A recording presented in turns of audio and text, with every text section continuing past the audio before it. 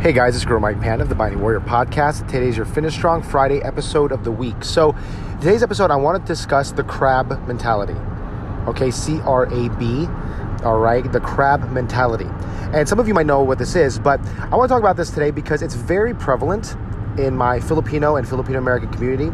It's something that I, frankly, to be transparent, have been guilty of myself in the past. And it's something that I've also been on the receiving end of as I've gotten older. And I want to talk about that today because I think the crab mentality is something very prevalent in Filipino culture. It's not new. It's very much ingrained in our DNA in a lot of ways. And I want to talk about that today and what we can do to overcome it.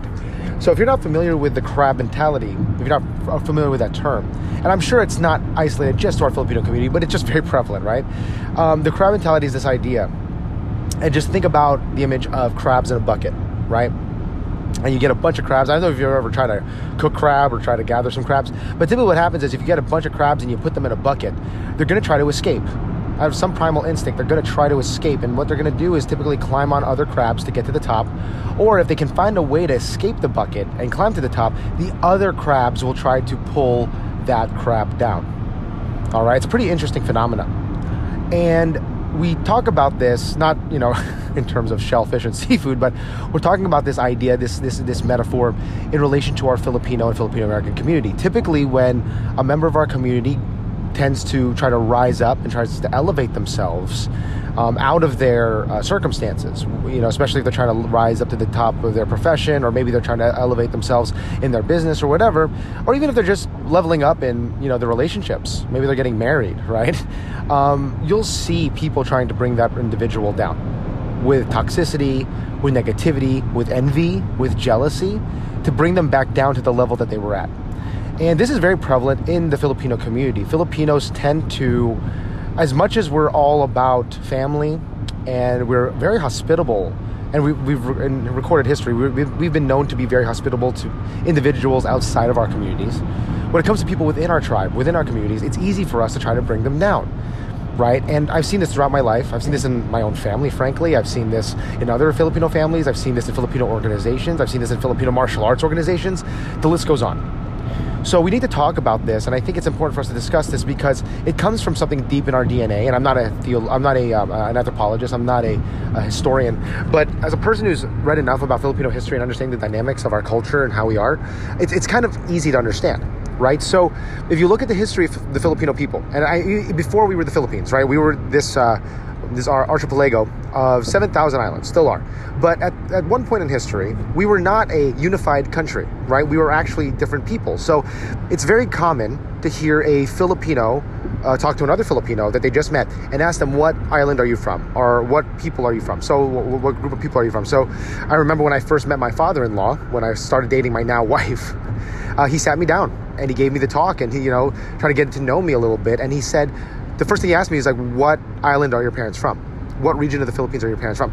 This idea of local regional identity as opposed to a national identity is very, very strong in Filipino culture. So for instance, if you're an American, right, you can be from Kansas, you can be from California, you can be from Michigan, and you're an American, right? Now you probably have regional pride from where you're from, but you're an American, right? Now when it comes to Filipinos, there is this recent idea that, oh yes, I'm a Filipino, but if you look back at our parents' generation before that, you weren't a Filipino, you were Cebuano, you were Visayan, you were from Baguio, you were Ilocano, you were all these different things, right? But you weren't a Filipino first, you were your tribe first, you were Boholano, Bicolano, the list goes on. So in our culture, we were not a unified people, but a group of peoples.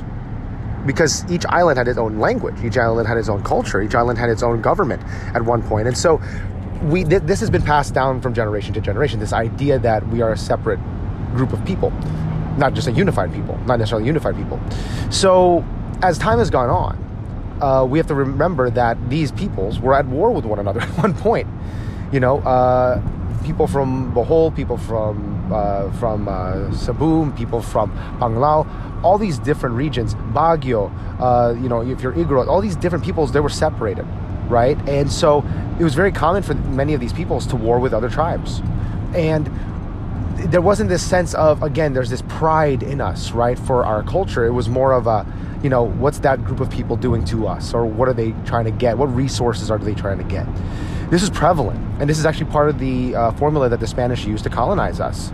The Spanish didn't have to really use steel weapons to colonize us. They were able to turn us against one another for a very long period of time. So this idea of bringing other people in my community down, it's in our community, right? It's in our DNA. It's in our psyche. It's in our subconscious, because our culture has propagated this. And I'll be totally honest. Growing up, I had this. And I don't think my parents taught me to do this. My parents were actually amazing people, very unique people. I might make another podcast on why my parents were such an anomaly as Filipino parents, because they never hit me, right? They didn't do a lot of the toxic things that a lot of Filipino parents do. My parents were very, very just incredible human beings, very unique people. But I remember growing up that this was just in my DNA. I didn't like seeing other Filipinos succeed for some weird reason. And I remember, growing up, seeing other, frankly, FMA teachers growing up, gaining notoriety, gaining more students than me. I remember this weird instinct, and I didn't like it. I'm not proud of this, but there was this instinct in me saying, like, why does that guy have more students than me? Why does that guy have more notoriety, more success than me? I remember thinking that. And I was thinking to myself at the same time thinking this. I remember thinking to myself, what's wrong with me? Why am I thinking this? It's this crab mentality, right? And again, I'm not a historian, I'm not an anthropologist, but just looking at the way our history is, looking at the dynamics of our culture as a person within that culture, in that community, this is something that's very much prevalent, right? And I'll be honest, even to this day, it's easy for me to play the comparison game on social media. It's easy for me to look at a person in my field, a martial arts instructor, for instance, especially, because that's what my profession is, to look at them and say, well, why does that guy have more students than me? Why does this guy have a larger social media following? Why does this guy, have more notoriety and success, or seemingly has more success than I do, right? And I be honest, sometimes I fall into this. And it's not something I'm proud of, but I recognize where it's coming from. It's not from me as much. It's really that crab mentality that's so prevalent in our community. And so I'm a person, these days, I'm trying to be a person, to the best of my ability, that when I see a Filipino guy succeeding, right, when I see them being successful, when I see them in any field, it doesn't matter what it is. It doesn't have to be martial arts or FMA. It could be anything. I want them to succeed, because if they succeed, then I succeed, right? And I didn't have this mentality before. I was under the impression that success was almost like a resource, right? It's almost like, imagine you were in a desert, living in a desert town, and there's only so much water. And if a guy had more water than you, then he was going to live longer than you. He was going to survive better than you because he had more water.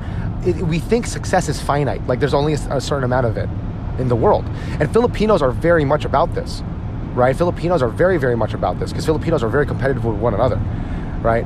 And so I think it's important that we understand that when a Filipino succeeds, they're not holding and hoarding all the success to themselves, even if it looks like that. Like, even if they look that way, you have to understand that they're opening the door for the rest of us. I remember hearing stories, like one of the things I recall from my youth. And again, this isn't official information. This is just something that happened in my experience, so take it for what you will.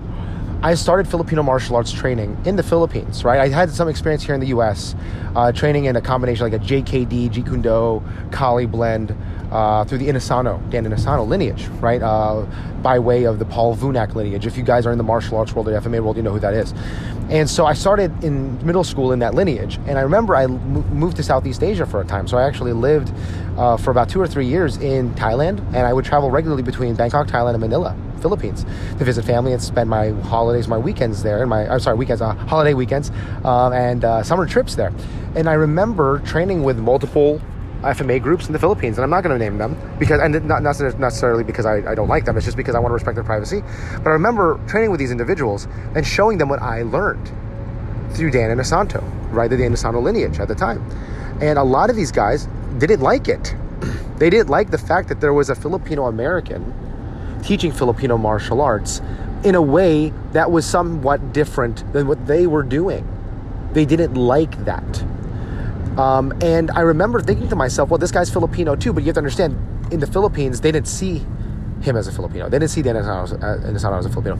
In fact, frankly, I get messages all the time and comments on YouTube all the time from people from the Philippines that are very quick to point out my lack of Filipino-ness, if that's a word, right? Because I don't speak Tagalog. I'm an American, as you can hear my voice.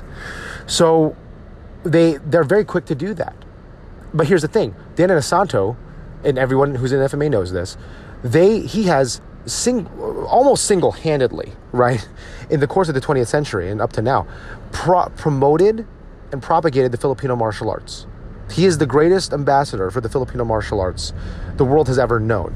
And frankly, if it were not for Dan Inosanto, we wouldn't really have a lot of exposure to the FMA world now. In fact, the systems I train in now, Atienza Kali, we greatly respect Manang Dan because of what he's done, right? And so it's easy for Filipinos, not just in the Philippines, but also here, to look at a Filipino with some success and try to bring them down because it doesn't look like what they're doing. Or they assume because they're successful, then they're hoarding all the success for themselves. That's not how this works. We need to remember that success is not a finite resource, right? It's infinite. Anyone can have access to it.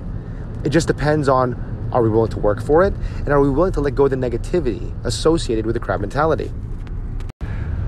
And as I mentioned before, there's a lot of opportunity for us Filipinos to really bring each other down, especially when we see a person in a position of whether it be success, right? Or maybe they're in another position of life. And I don't think it's limited just to the martial arts, right? I already spoke about the issues regarding our Filipino community and the Filipino martial arts community seeing this crab mentality. And again, I've fallen into this myself in the past. I'm not proud of it. But I also noticed that this also happens in relationships, right? Like when a Filipino guy or girl gets married, all their single friends tend to get upset because why are they having that position in life? Why can't I get married? And here's the thing. I'm not just saying we have to be just happy for people for the sake of being happy for them. But again, it comes down to principle. Success, whether it be in business, whether it be in martial arts, whether it be in FMA, whether it be in, whatever, marriage, it's not a finite resource. It feels like that because we think that way. But in reality, it's not a finite resource. We all have the ability to grasp onto it. We all have the ability to pursue it. We all have the ability to attain it. So when we look at somebody, whether it be a successful businessman or a successful martial artist with a lot of notoriety, again, we need to recognize that they are opening the door for us. If you are single and you're frustrated that everyone around me is getting married and having kids, and you're trying to pull that crab mentality on those people, well, instead of seeing it like, oh, why did they get that? How come I can't get that? And you fall into this jealousy trap. It may be far more important to recognize, wait a second, if they can succeed in their relationships and they can get married, so can I. That's an important thing to think about. That's an important thing to consider. So as we go into the weekend, we're going to probably engage our family, our friends and stuff like that. And we're going to go out into the social life that we have. Let's try to make sure that we let go of that toxicity, right? Let's let go. And I'm speaking to my Filipino and Filipino-American brothers here. Let's let go of that crab mentality. Again, just because somebody in your community is succeeding, it doesn't mean you're not. It just means your time is about to come. You just got to work a little harder, be a little patient, maybe adjust some things. Maybe your social media following isn't not what you want it to be because you're posting crap content.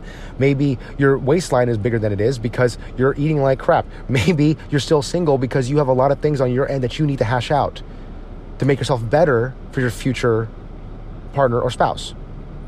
Okay? So guys, I hope this podcast inspired you. Take care. God bless and be the hero in your life.